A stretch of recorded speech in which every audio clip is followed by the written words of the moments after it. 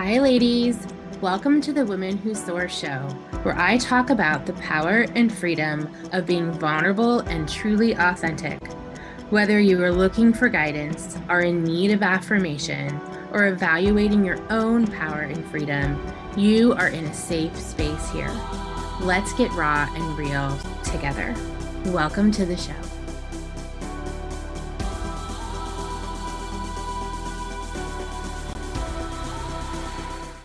Hi, ladies. So I took a break for 1 week. I don't know if you noticed, but I usually drop 3 podcasts a week. I know that's crazy, but that's what I do. I want to stay present with all of you. But I went away with my husband and we went and visited his family and his mom and his sisters.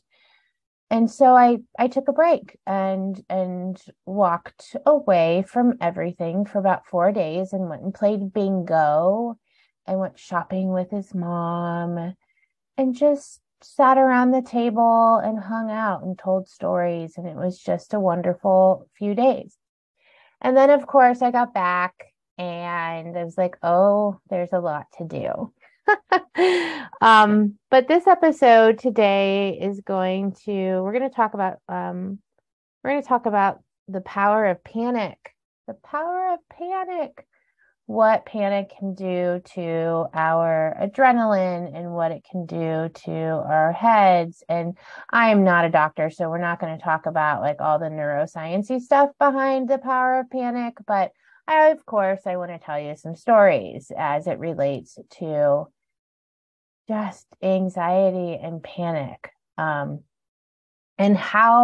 where it can take us, like really, really, truly where it can take us. And it really reminds me of one of my favorite stories from one of my favorite women giants that her name's Beth, and Beth stood maybe 4 foot tall.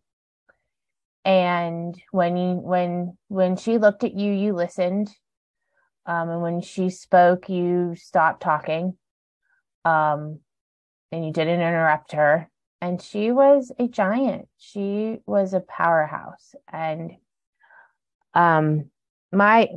Beth just loved my husband.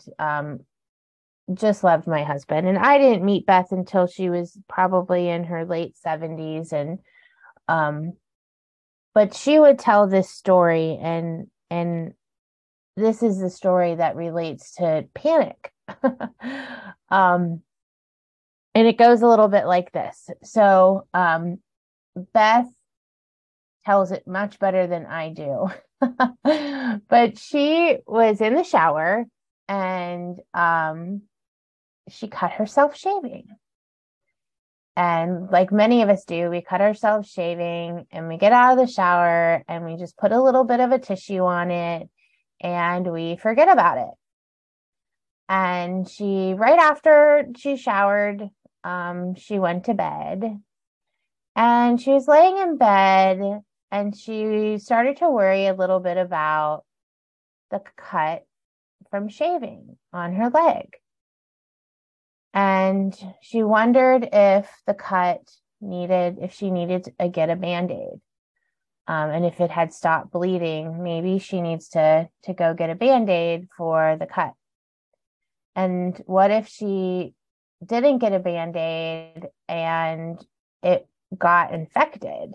So maybe she needed to get a Band-Aid and she needed to get some antibacterial medicine to put on the Band-Aid, to put on the cut so it didn't get infected.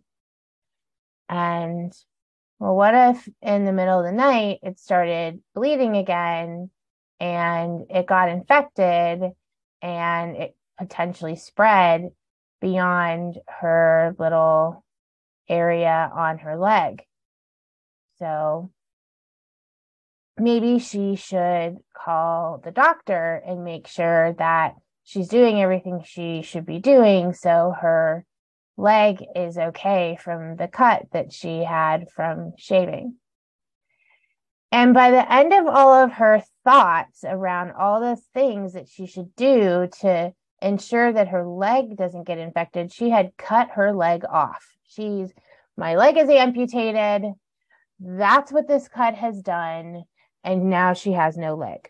So can you guys relate to that type of panic where we go from 0 to 100 so quickly over something as silly as, or as minute and as small as cutting our legs, shaving? Boy, oh boy, I know I can so relate to that story. And that is why I tell it, because I can relate so much to Beth's story of going from cutting her leg in the shower to cutting her leg off because it is now infected. So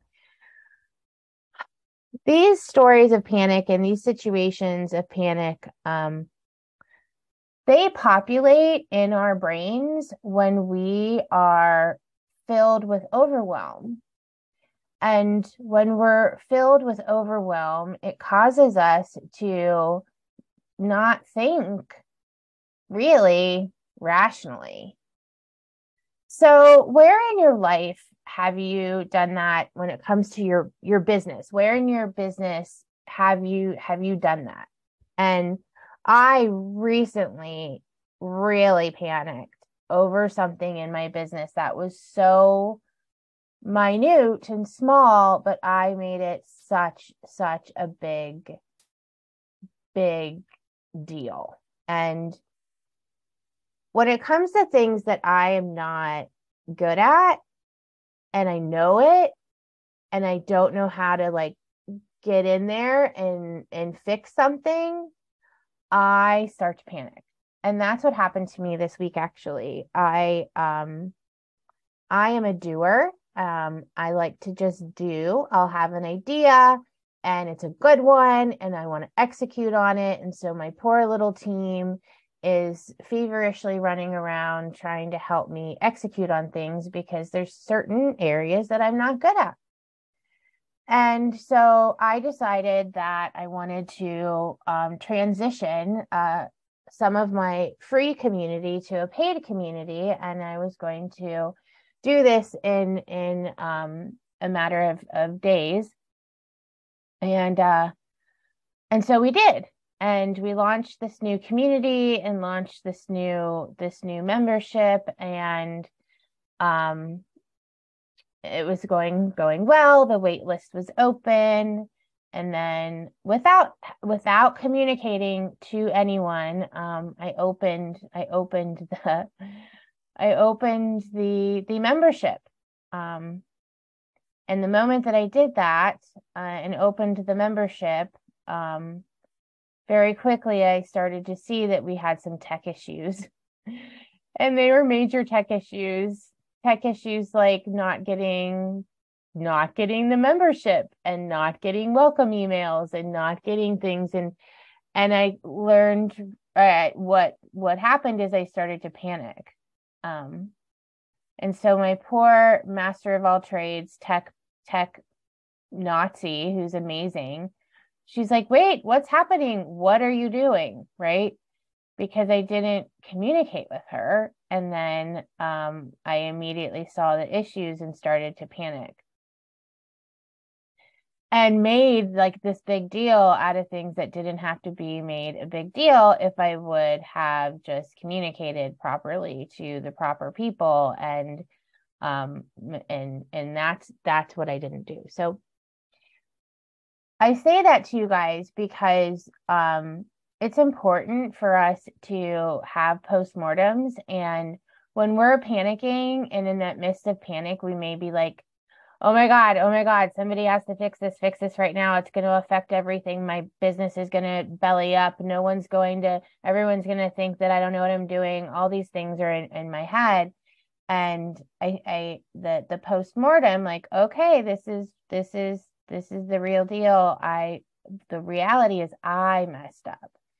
I did not communicate appropriately, and I just did things on a whim, like I do. And so it's important for us when we look at that panic for us to take it a number of steps further, that it's not just, oh, I made a big deal out of something that happened.